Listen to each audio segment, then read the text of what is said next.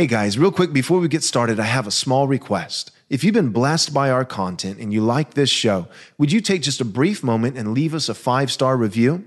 This is quite possibly the most effective thing that you can do to ensure that this content gets out to as many people as possible. Thanks. One final time, our text for this morning is Psalm chapter 8. The Word of God says this: O Lord, our Lord, how majestic is your name in all the earth.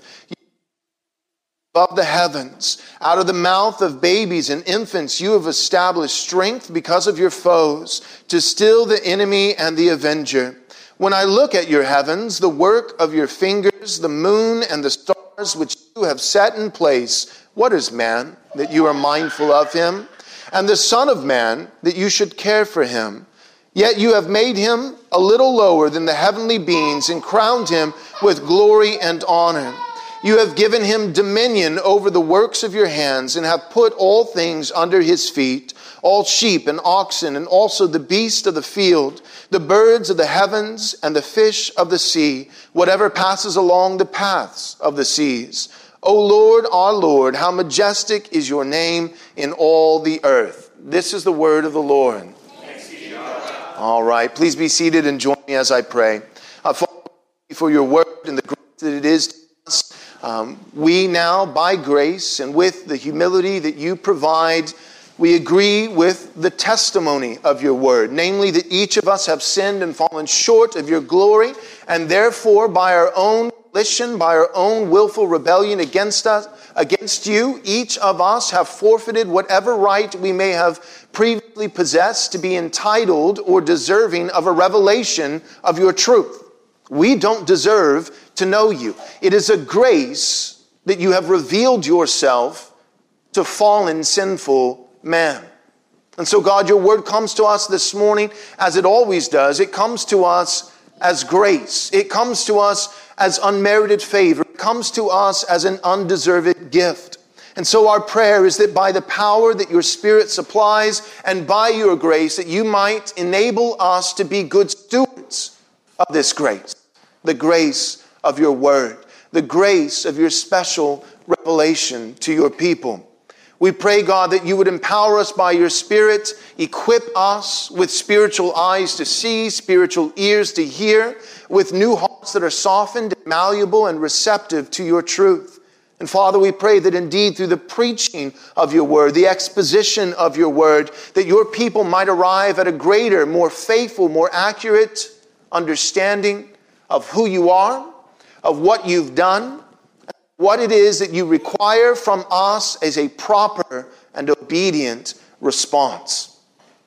Father, we pray that we would see who you are and your work, what you have done, what you have accomplished, your work in creation, that you are the universal creator of all mankind. But even more so, your work in redemption, that you are the Savior of your elect people who you have given the gift of faith to trust in the person and the finished work of your Son, Jesus Christ. Father, we pray that we would indeed respond to that grace rightly, properly. We love, according to 1 John 4:19, because you first loved us. But in our love, as a response, no man initiates. No man cries out to God in and of himself autonomously saying, God, I love you, please love me in return. No, all of us have fallen. All of us, like sheep, have gone astray. Each man does what is right in his own eyes, and yet you have taken the initiative. You are the one seeker, the hound of heaven, who persistently hunts down and seeks for the souls of lost men. And God, you have initiated, you have revealed to us your love for us through Christ Jesus. We now cannot help but respond with love for you. But the very next natural question is, how? You've loved us, so we respond with love for you. But the question is, how should we love you? And so we are grateful that you have answered this question in many ways and in many texts, but perhaps most clearly through the words of your Son, Jesus Christ, in the gospel narratives when he says, those who love me will obey me. And you have given to us through Christ Jesus a synopsis, a summary of your commands. That we should love you with all our hearts, souls, minds, and strength. And the second greatest commandment, that we should love our neighbor as ourselves. In loving you, we seek to have no other gods before you. In loving you, we are diligent to not make any graven images or idols. In loving you, we are diligent to esteem and honor your name and to not take it in vain. In loving you, we are dedicated and diligent by your grace to remember a one day in 7 and to keep it holy as a day of rest and worship. But in loving our neighbor, we are diligent to honor our father and mother that you have providentially given us here in this life, on this earth. We're diligent not to murder. We're diligent not to steal. We're diligent not to covet. We're diligent not to commit adultery. And all these things, Lord, we seek ultimately to love you and to love people. Loving you and loving people is not left up to our own individual creative license and freedom. You have told us specifically how to do so. So humble our hearts, God, and help us to submit to your word, your precepts, what you have prescribed. Help us to stick to the script and to trust that you know better than we do. We pray all these things that you might be glorified in all the earth. But we also pray these things for the good of those people that you're saving in our city and across the globe. And we pray these things with confidence, for we pray them in Jesus' name. Amen. All right, by way of introduction in your sermon notes, I've written this morning the following. Planned Parenthood was founded by Margaret Sanger, who died in 1966, whose driving principles were explicitly racist. In her book, Women and the New Race, she wrote, quote, "The most merciful thing a large family can do to one of its infant members is to kill it." She also said in her book, The Pivot of Civilization, that the so-called, quote, inferior races were in fact human weeds and a menace to civilization. She was part of the eugenics movement inspired by Thomas Malthus that wanted to purge the human race of defectives, delinquents, and dependents through calculated birth control, including abortion. This past January 22nd, 2021, the United States celebrated 48 years of legalized abortion for any reason in all 50 states. In these last 48 years, there have been an estimated 60 million abortions. An estimated 21 million of these abortions, which constitutes approximately 1/3 of all abortions, have occurred within the black population. The current total population of the United States is approximately 330 million people. The current living black population makes up approximately 13% of that, approximately 44 million people. So in the last 48 years, roughly half of the current living black population in our nation was legally murdered in their mother's womb. 43 or 44 million living black people in our nation today, and yet we have 21 million murdered over the last 50 years, minus 2. So in the last 48 years, we've seen atrocious crimes and sins committed in our nation. And see, contrary to what some may say in our current culture, the most dangerous environment for a black man is not the streets of Chicago or the side of the road while being pulled over by a police officer, but rather it is in their own mother's womb. All of these statistics do not even begin to account for the number of natural miscarriages and early abortions caused by several different types of birth control, as well as IVF. In vitro fertilization. Since the fall of mankind, people have always taken what God made good and perverted it into something evil. The womb is perhaps one of the most tragic examples of this. What God designed to be one of the safest places here on earth, a place of nurturing, a place of security, a place of love, has been perverted and twisted into one of most dangerous environments in our culture today. My prayer, or my goal this morning, is to profoundly influence our lives through the preaching of God's word for the sake of the unborn. And this vision comes from Psalm chapter 8, which clearly teaches that the majesty of God is worthy of our complete and eternal worship and allegiance. And this majesty is expressly manifest here on earth in the glory of God's supreme creation, that is, human beings, who are each made in the image of God. Therefore, a person cannot worship and glorify the majesty of God while treating the supreme creation with contempt. Each man has an allegiance. He's either for Christ or against him. To claim to glorify the majesty and supremacy of God while treating his chief earthly creation with contempt, namely mankind, is a contradiction of terms. It is an oxymoron. It is hypocrisy.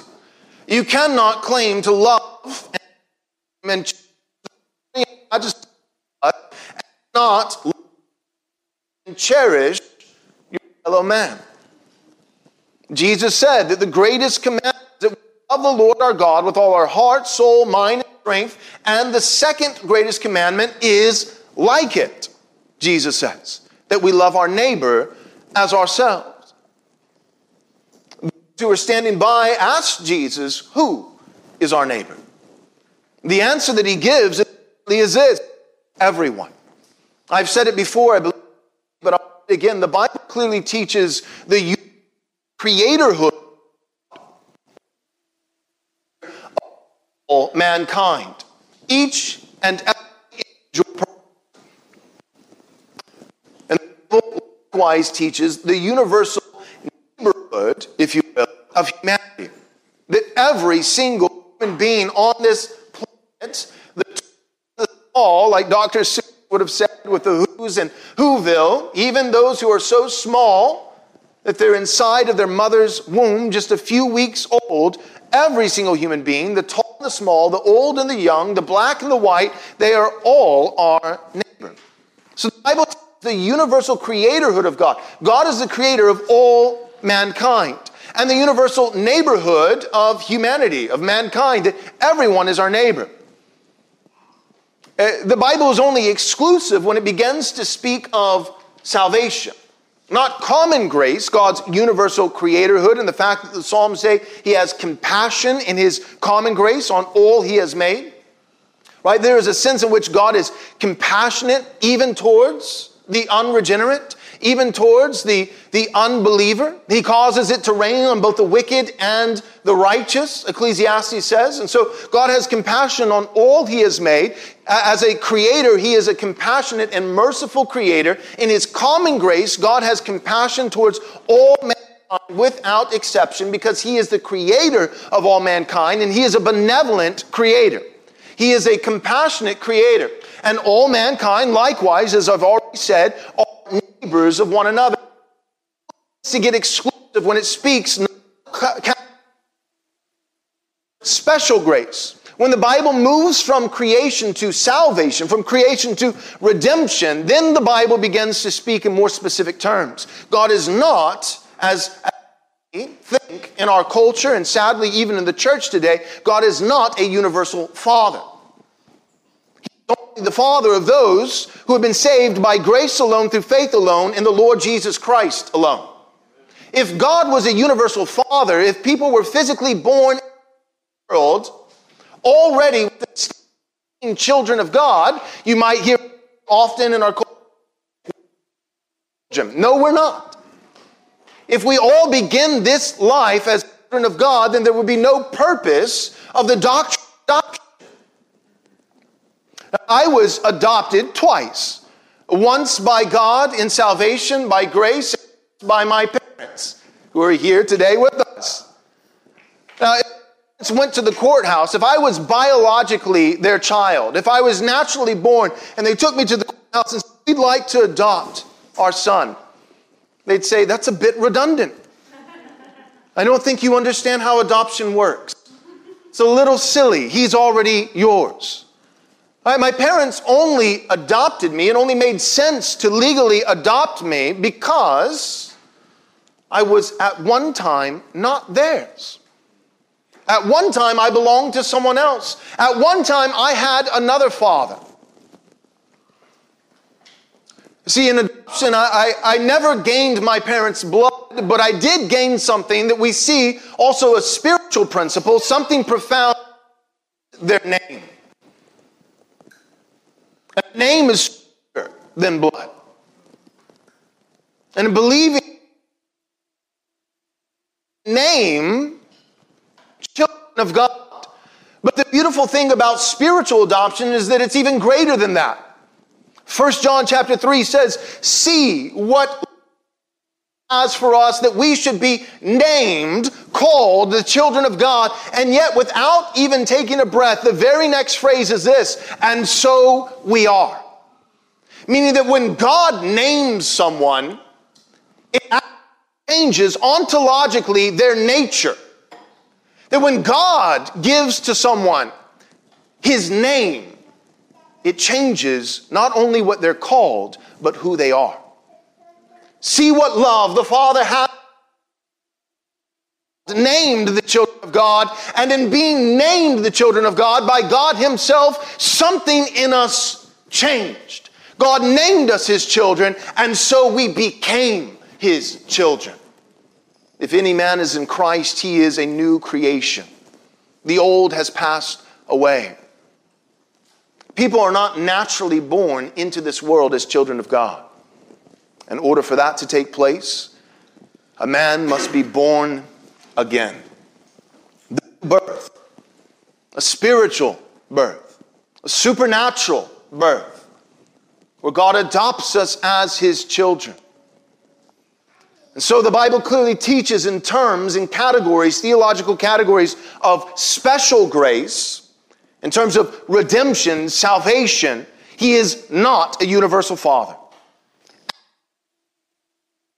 Live in this mass of humanity in a universal brotherhood or sisterhood. See, when God adopts us as his children, two things take place, at least. One, we become children of God, but secondly, we also become brothers and sisters of one another. We not only gain God as a father, but we also gain siblings, spiritual siblings. So the Bible teaches not universal, but a specific, a special fatherhood of God for his people, and a specific, particularized, special brotherhood among the people of God. That's But over here we have common grace categories. That God is the universal creator. Not universal father, but universal creator. And a universal neighborhood. So at the level of God, universal creator, common grace. At the level of God, particular father, special grace. At the level of man, we have universal neighborhood, common grace. At the level of man, once more, within special, we have particular brotherhood. So everyone is your neighbor. And the child in the womb is your neighbor. And the second greatest commandment, which is like, it extends, it's an extension of the greatest commandment, to love the Lord our God. The second greatest commandment, which is like it, is to love our neighbor. Who is our neighbor? Everyone. And so if those who profess to be followers of the Lord Jesus Christ do not love, in biblical terms, the unborn neighbor, then they are not fulfilling the second greatest commandment. And because the second greatest commandment is like the first greatest commandment, to love God, we can say that by virtue of disobedience to the second greatest commandment, we are disobeying the first as well. 1 John says this again and again and again, that one of the spiritual tests of genuine conversion, one of the authentic love for God is that we love people. That we love people. 1 John even says that if someone claims to love God yet hates his brother, he is a liar and the truth is not in him. And Christians cannot be complacent in our call, in the command to love all of our neighbors. By neglecting and failing to love our neighbor, we fail to love the Lord our God. All of this is at the heart of the law of God, at the heart of what it means to be obedient to God. And as we've seen this morning, to obey God is God. It is to love God. And if we do not obey his commands, then what we are proving is love him. And if we truly love him, according to 1 John 4:19, the reverse logic would be if we don't love God, it's probably because he's never loved us. See, we often reverse this logical and biblical progression of love. Often what we'll hear today is this. This would be the heresy of legalism. Obey God, step one. And in obeying God, you may prove, if you're obedient enough, prove to God that you love him, step two. And if you can prove by your obedience you love God, then God in return may love you. Step one, obey God. Step two, that'll prove that you love God. Step three, God will love you. The Bible teaches precisely the opposite. The Bible teaches that while we were yet sinners, Christ died for us. Very rarely will anyone die for a good man, a righteous man. Though possibly for a good man, someone might dare to die, but Christ showed his love for us in this, that even while we were yet sinners, Christ died for us. And so God first loved us, not because we were looking for him, but he loved us at our worst point. In the climax of our depravity and rebellion against him, Jesus died for his enemies. So the logical and biblical progression of love and salvation is not we obey God, that proves we love God. If we prove we love God, God in return will love us. No. It's God first loved us at our worst point in not our obedience, but our rebellion against him. And because God has loved us like this, we cannot help but respond and love him in return. And if we love him in return, we cannot help but obey. See, because when you love someone, part of loving someone is trusting them. If we have truly seen God's love for us in the gospel of Jesus Christ, we cannot help but love him in return. And if we love him, we trust him. And if we trust him, we'll do what he says. Because we know that he has not only his eternal glory in mind, which is preeminent, but he also has our best interest. And so we are commanded to love God. And the second greatest commandment is like it, that we should love our neighbor as ourselves. Who is our neighbor? All of humanity. Everyone who bears the image of God, including the child in the womb.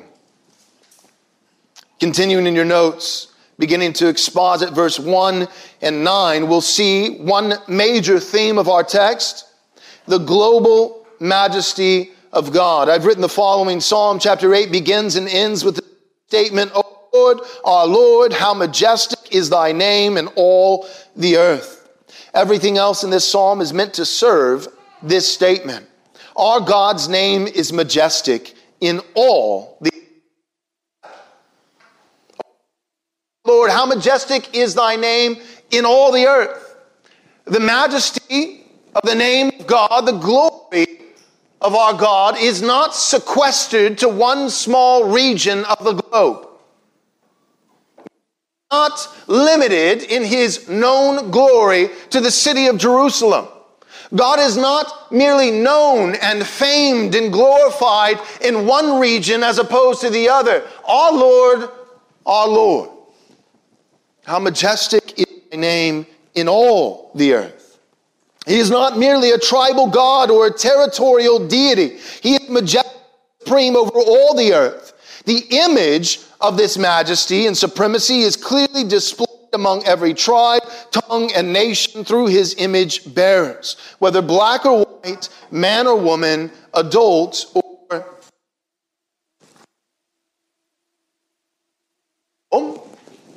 in part, not exclusively, but in part because the glory of God is globally seen, manifested, revealed, or you might say reflected. In what way? By virtue of his image-bearing creatures. In the beginning, in the garden that was given to Adam and Eve, be fruitful, multiply, and to exercise, to subdue dominion over what?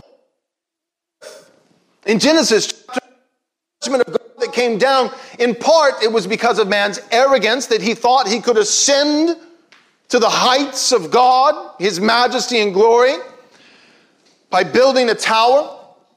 But also part of what God was judging man for in Genesis chapter 11, the Tower of Babel, was that man was refusing to obey one of the first commands that God gave creatures, to multiply and fill the earth. Man said, let us not spread out across the earth, but let us stay here.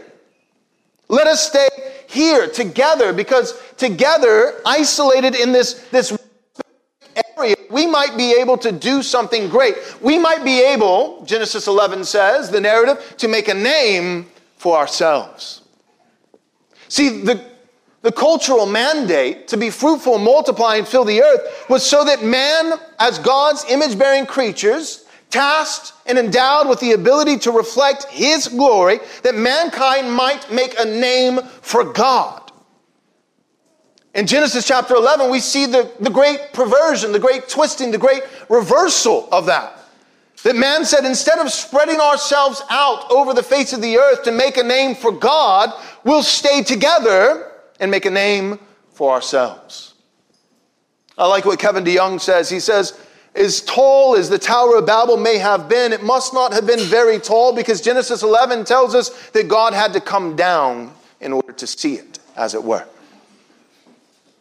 He comes down, he condescends, and he disperses them. He confuses their languages and sends them out by force to do what he had prescribed. To be fruitful and to multiply and to fill the earth. That the God would cover the whole earth as the waters cover the sea. God is doing this in the cultural mandate. By his common grace. As the cultural mandate is fulfilled, as image bearers of the living God, both the unbeliever and the believer, as we multiply and fill the earth, the glory and majesty of God is covering the whole earth. Because we reflect, as image bearers, his glory, his majesty. But even more so, God is accomplishing this in terms of his special grace. Not merely through the cultural mandate, but even more so, not as a substitute, but alongside it, in addition, through the Great Commission. That we would go, not just mankind at this point, no longer just mankind, this universal neighborhood, but the brotherhood, the children of God, that we would go and disciple the nations. And as we saw, the nations are the inheritance of Christ himself, who is seated even now in spirit throne. That Jesus has descended in his incarnation, the one who did not count equality with God as something to be grasped, but rather emptied himself. Not in literal terms, but emptying, that is subtraction by addition. He was always divine, but added to himself a second nature, flesh. This God, the Son of God, he condescended, he descended. But the one who descended in his incarnation, he has ascended to the highest place, to the right hand of God, where he is now. He is currently not waiting to ruling and reigning, and he bears a rod of iron, the scepter of righteousness. To the increase of his government, there will be no end. He is ruling and reigning, and even now, systematically, one by one, eternal decrees of God, his enemies are being made a footstool for his feet, and the last of these enemies that he will deal the death blow to is death itself. This is Christ. And he has promised to build his church, to advance his kingdom. Notice Isaiah says the increase of his kingdom, the increase of his government will know no end. It is increasing even now as a mustard seed slowly becomes a great tree that's branches cover the earth. And all the beasts of the field find refuge and shade, and the birds of the air make their nests. As a mustard seed that starts small, grows slowly, eventually becomes significant, or as leaven, a little bit of leaven over time is gradually worked into the whole batch of dough, so is the kingdom of heaven. And Christ is the king. He is advancing his kingdom. And he is doing this through the church in special grace terms. By the Great Commission, as we go and make disciples of all nations, baptizing them into the name of the triune God and teaching them to be obedient to all of Christ's commands. And yet, in our text today, we see that he is also doing this in common, not merely through the Great Commission, which is preeminent, it's primary, it's foremost, but also through the cultural mandate. That as human beings, God in his sovereignty and his providence, even among the unregenerate, even among the pagan, God is working and willing in such a way, orchestrating that his image-bearing creatures would be fruitful, and that they would multiply, and that they would disperse and spread out over the face of the whole earth. And that by virtue of his image-bearing creatures, mankind, growing, increasing, multiplying, and filling the earth, his majesty would be declared and seen in all the earth. We see this confirmed even furthermore in Romans chapter 1. Romans chapter 1 says that the majesty of God, the supremacy of God, the glory of God is clearly seen even to the unbeliever. By what? By virtue of what he has made. Creation itself testifies to at least two attributes of our triune God, namely his divine power and eternal majesty. This is seen by all people, even the unbeliever, by virtue of what God has made, by virtue of his physical, material, earthly creation. And the pinnacle of this earthly creation that displays his majesty, his divine power and eternal glory the clearest is what? Human beings, image bearers of the living God.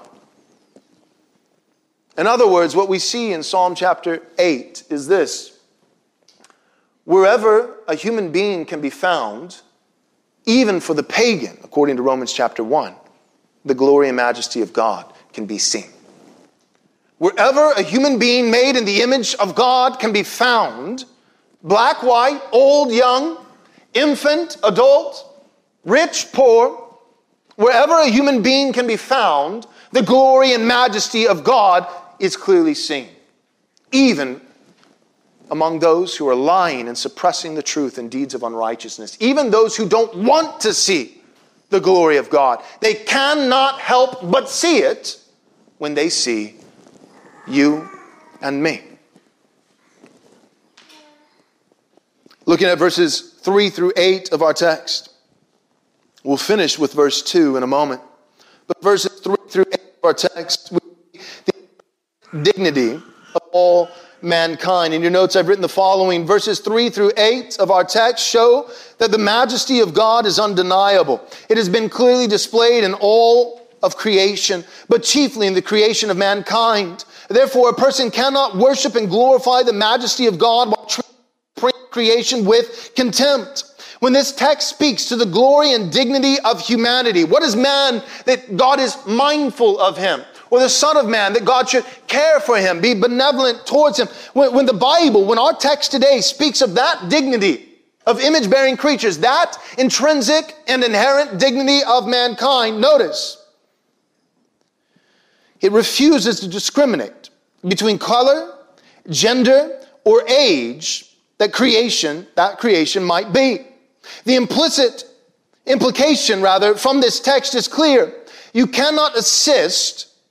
Right? Good preaching has application, not just exegesis, not just interpretation, application. So I'm going to get real specific here. You cannot assist the elderly human being in their attempts at suicide and glorify the majesty of God at the same time.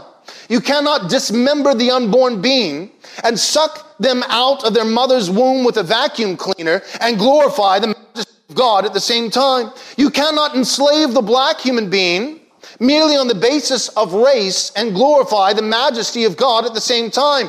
And you cannot unjustly convict the white police officer out of fearful compliance to the woke mob and glorify the majesty of God at the same time. Can't do any of it. On both sides of the aisle, the way we treat our neighbor, the way we love our neighbor reflects the way we glorify, love, and honor our God. See, Psalm chapter 8, it doesn't give any contingencies, no conditions, no hindrances, no pauses, no fine print. Psalm chapter 8 doesn't say that the majesty and glory of God can be seen in the intrinsic and inherent dignity of his image-bearing creatures, if or once they reach a certain age, or if they have a certain melanin pigment in their skin, or if they achieve a certain economic status, no. Our text does not discriminate. The majesty and glory of God is seen, clearly revealed by what he has made, and chiefly in the pinnacle of his earthly creation, namely his image-bearing creatures, at whatever stage of life, whatever category, whatever economic class, whatever ethnicity they might be. Wherever a human being is found, the glory and majesty of God is seen. Romans chapter 1, verse 18 through 25, we've already dealt with it, but just for us to hear it from the text, the word of God, verbatim, says this: "For the wrath of God is revealed from heaven against all ungodliness and unrighteousness of men, who by their unrighteousness suppress the truth. For what can be known about God is plain to them, because God has shown it to them. For his invisible attributes, namely his eternal power and divine nature, have been clearly perceived." Not just displayed, right? It's not that God is simply saying, these attributes, my existence, my eternal power, my divine nature, have been revealed. No, it goes further and says, perceived. Right? You could reveal something. Right now, as some of you are looking at your notes, I could take my cell phone out of my pocket, hold up a picture, and put it back real quick and say, I clearly manifest, revealed, showed this picture on my phone. But many of you would, with a clear conscience, have the excuse to say, but I didn't perceive it. I didn't see it.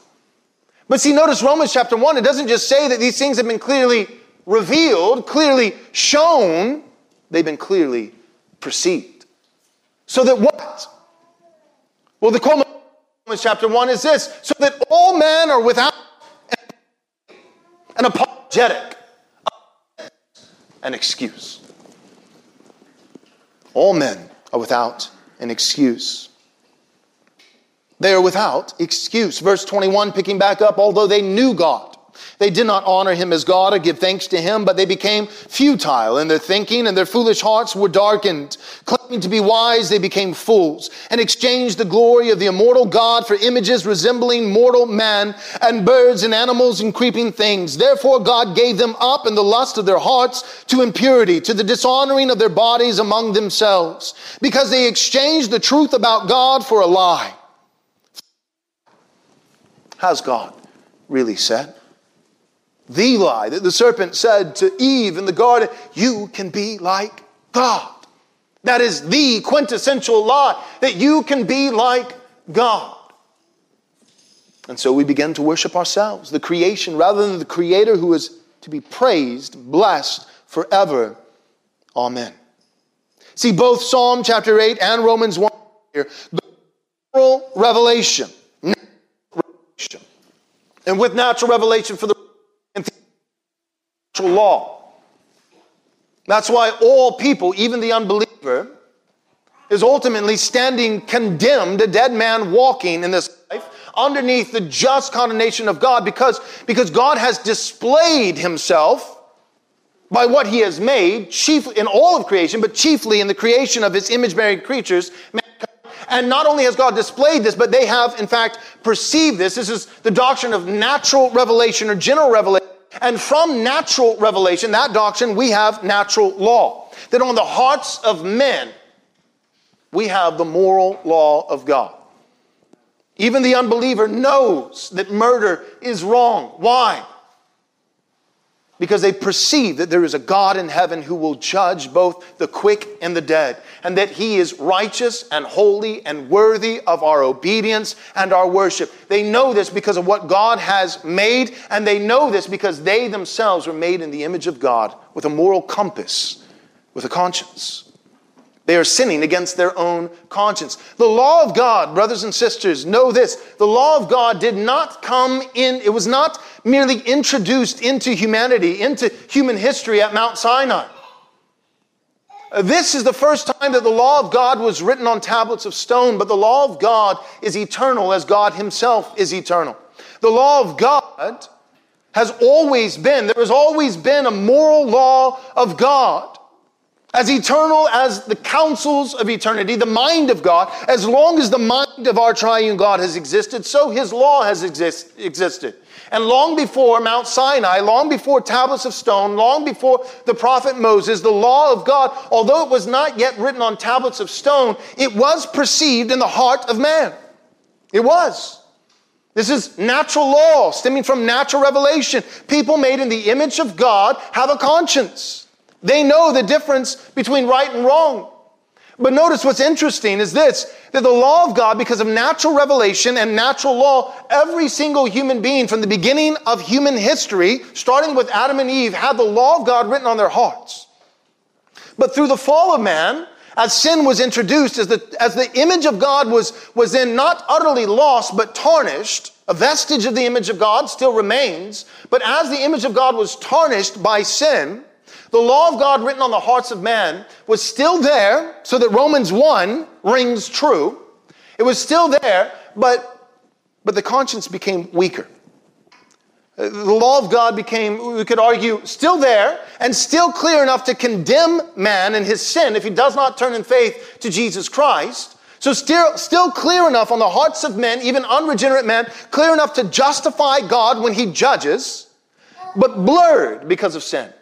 And so what we see is this, the law of God comes to the hearts of men in the beginning of creation. Through sin, the image of God is tarnished, and the law of God is in a sense blurred. Not entirely, but in a sense blurred. Then the law of God comes not on tablets of human hearts, as it did in the very beginning, but now on tablets of stone.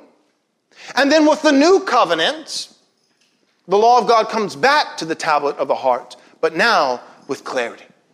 Now no longer blurred by sin. Now ringing loud and clear. So that the unbeliever is without excuse and the Christian far more. This is what the Hebrews, the author to Hebrews, speaks of when he says that those who disobeyed Moses and the law, if they will be justly punished, justly condemned, how much even more those who do not obey the gospel.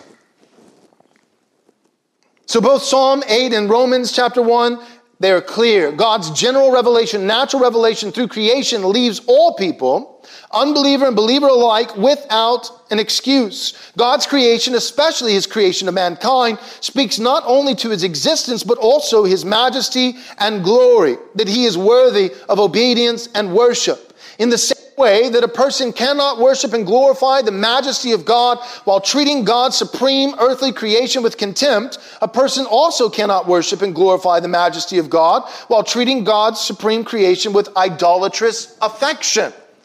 See, Romans 1, it introduces another category. Psalm 8 says you cannot show contempt for God's image-bearing creatures. You cannot show contempt for your neighbor and claim to be loving God at the very same time. Romans 1 says you also cannot with idolatrous affection worship your neighbor to worship God at the same time. You cannot dismiss your neighbor in complacency, in apathy, in absence of affection. You cannot be silent. Evil persists because good men do nothing. And even further, evil persists because good men say nothing. You cannot be complicit. You cannot be complacent. You cannot neglect to love your neighbor and glorify the supreme majesty of God at the same time. And you cannot exalt in an idolatrous fashion, have idolatrous affection for your neighbor, and claim to worship and magnify the glory of God at the same time. Over, under, both, jail. Right? We were talking about that last night. Parks and Recreation.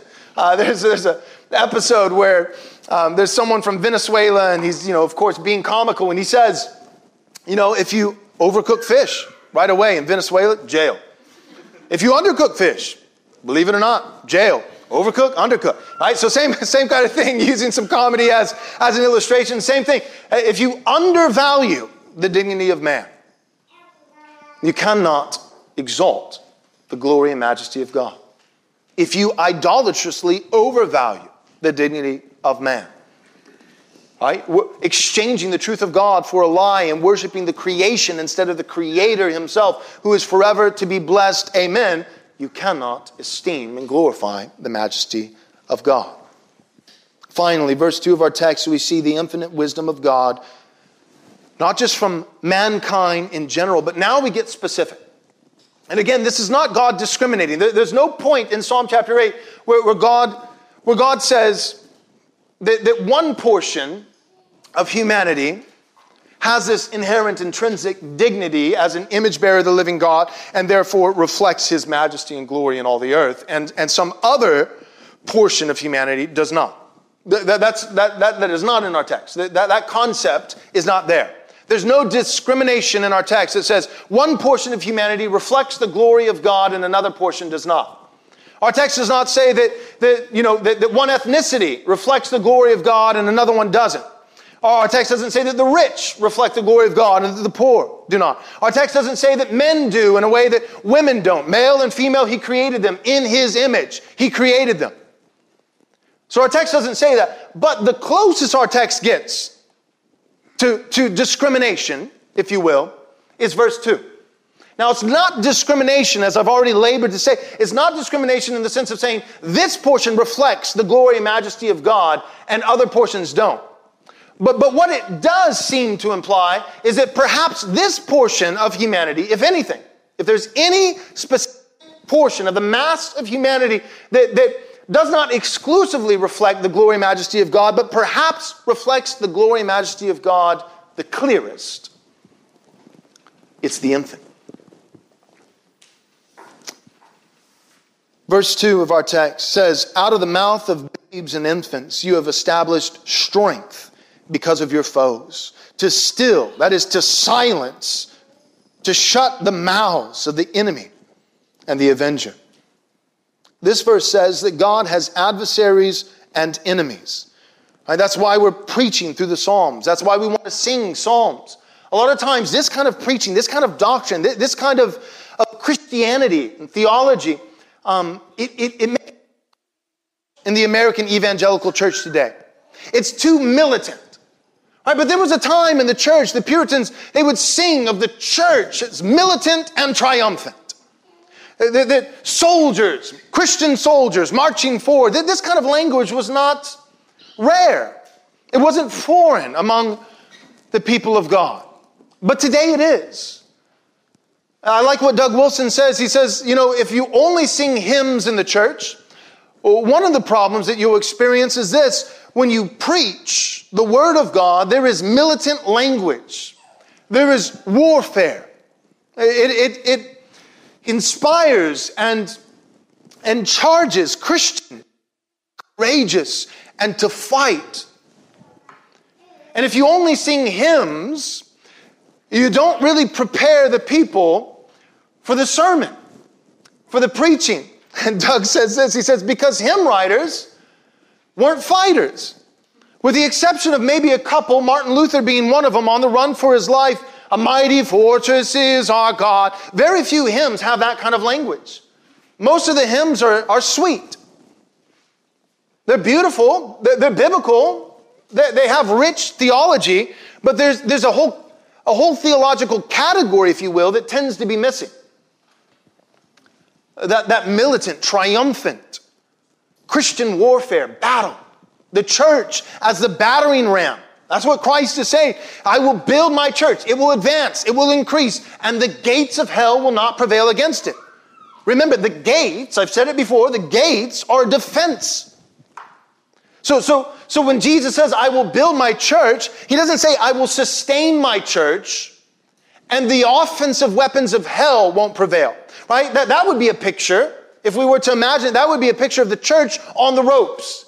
But Jesus is in the corner, encouraging us, giving us tips along the way, and he's, you're going to make it all 10 rounds. That's not what Jesus says. He doesn't say, I will sustain my church, and hell's blows ultimately won't knock the church all the way down. No, he says, I will build my church. Hell, its gates, its defense, hell is on the ropes, and the church is the battering ram of Christ, the King, that's going to ultimately break the gates of hell down. Now that kind of language is foreign to us. And again, going back to Doug Wilson, part of the reason why is because we sing hymns as we worship the Lord through song. Or in many churches today, we don't even sing hymns. We sing, basically any kind of pop song on the radio that doesn't have curse words in it. You just replace the word boyfriend with Jesus and that becomes your worship. And if that's the way that you're singing, then sermons like this, they make people in the pews or the chairs or the couch cringe.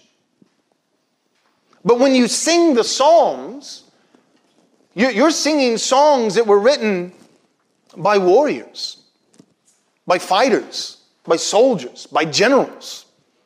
When you sing the Psalms, I mean, of course, the biggest advocacy for singing the Psalms is that you're singing the Holy Spirit inspired songbook for worship. But beyond that, you're singing songs that were inspired by the third member of the Trinity. That's first and foremost.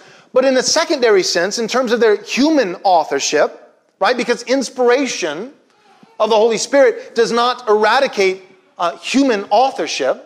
The writings of Paul, although fully inspired by the Holy Spirit, differ from Peter. You can see the human author, his personality, those aspects coming out in the text, but without fallibility, without flaw. Well, so it is with the Psalms.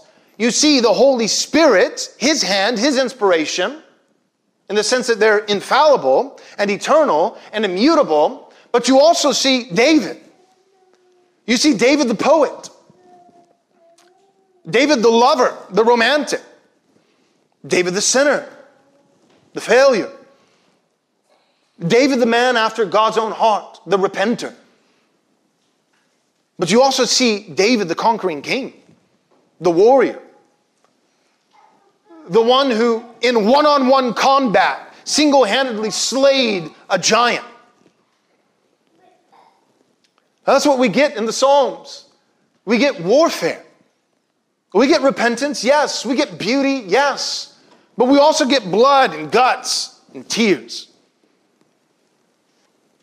And the Psalms are just as relevant for today in this church age as they were on the day that they were written. Out of the mouth of babes and infants, you have established strength because of your foes, to crush the enemy, to close his jaws, to break his teeth. That's another psalm. We'll get there. Breaking the teeth of the enemy. I mean, there's a psalm, precatory psalms that talk about bashing the heads of the babies of the enemy against the rocks. All right, you preach that sermon in the church today, you better have sang that psalm that morning, or people are you're going to be in trouble. You got to make clear that's scripture. This is not my idea. Otherwise, you're going to get thrown off, thrown out, get the hook. So all that being said, it's this warfare language, but notice the weapon. See, that's what I want us to see right here at the very end. I want us to see, notice the weapon.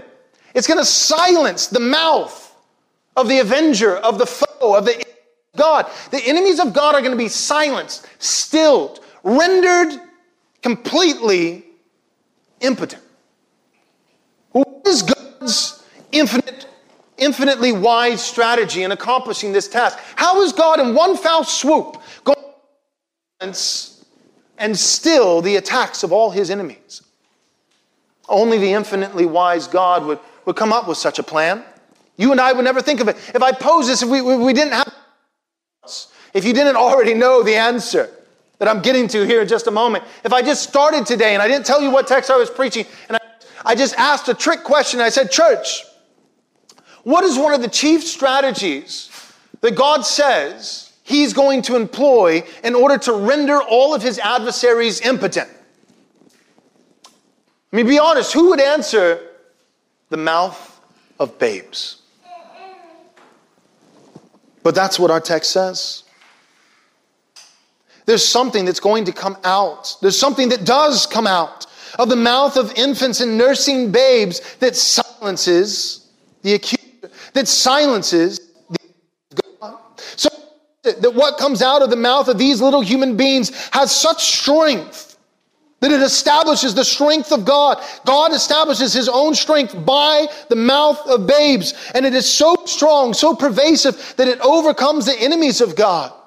The answer is provided by verse 5 of our text, which shows that these little ones are made by God like no other being. Mankind is made only a little lower than the angels. They are fashioned in the womb by God and crowned with glory and majesty, according to Job chapter 31, verse 15. In other words, their supreme place in creation is so profound that when they open their mouth to cry or coo, they are bearing witness to the incomparable dignity in creation, and therefore they are bearing witness to the majesty of God in all the earth. God does not wait until an infant is rational and independent in order to ascribe to them the glory. Opens their mouth, God is praised and strength is established by the mere truth that a human being who has been made in the image and majesty of God is here. Let all the adversaries of God hear the crying of the infant and tremble. If they treat God's supreme creation with contempt, apart from repentance and forgiveness of sins, they will be silenced in the fire of hell for eternity in the same way that they have sought to silence 60 million in their mother's wombs. Let's pray. Father, we thank you for your word. We thank you that Christ, you are a conquering king. You came to this earth once already as the lamb who was slain for the sins of your people. But you will return as the lion. And even now, as you wait to return, you are not waiting to rule and reign. You are reigning with glory and splendor, majesty and power. And one of the chief agencies that you use in your kingship to extend further and further your sovereign rule over all the earth is your church. Not just the cultural mandate with all of humanity being fruitful and multiplying and image bearers being seen all over the globe, but even more so through your church multiplying. By both the cultural mandate, Christians having children and raising them in the fear and admonition of the Lord, and also the great as we go and make disciples of all nations, baptizing them into the name of the Father, the Son, and the Holy Spirit, and teaching them to obey all of your commands. Lord, we love your kingdom. We love your kingdom because we love the King. We love you, King Jesus. Long live the King. May the increase of your government never cease. You rule the nations in equity, justice, fairness, wonder, and beauty. Oh, what grace it is to us, the church, to belong to such a kingdom. And that we, with trembling and appropriate fear, would be able to say, we love the King, and this King has also called us his friend. We pray these things in Jesus' name. Amen. Thanks so much for listening. But real quick, before you go, do us a small favor, take a moment and leave us a 5-star review if you enjoyed the show. This is undoubtedly the best way that you can help us get this biblically faithful content to as many people as possible. Thanks so much.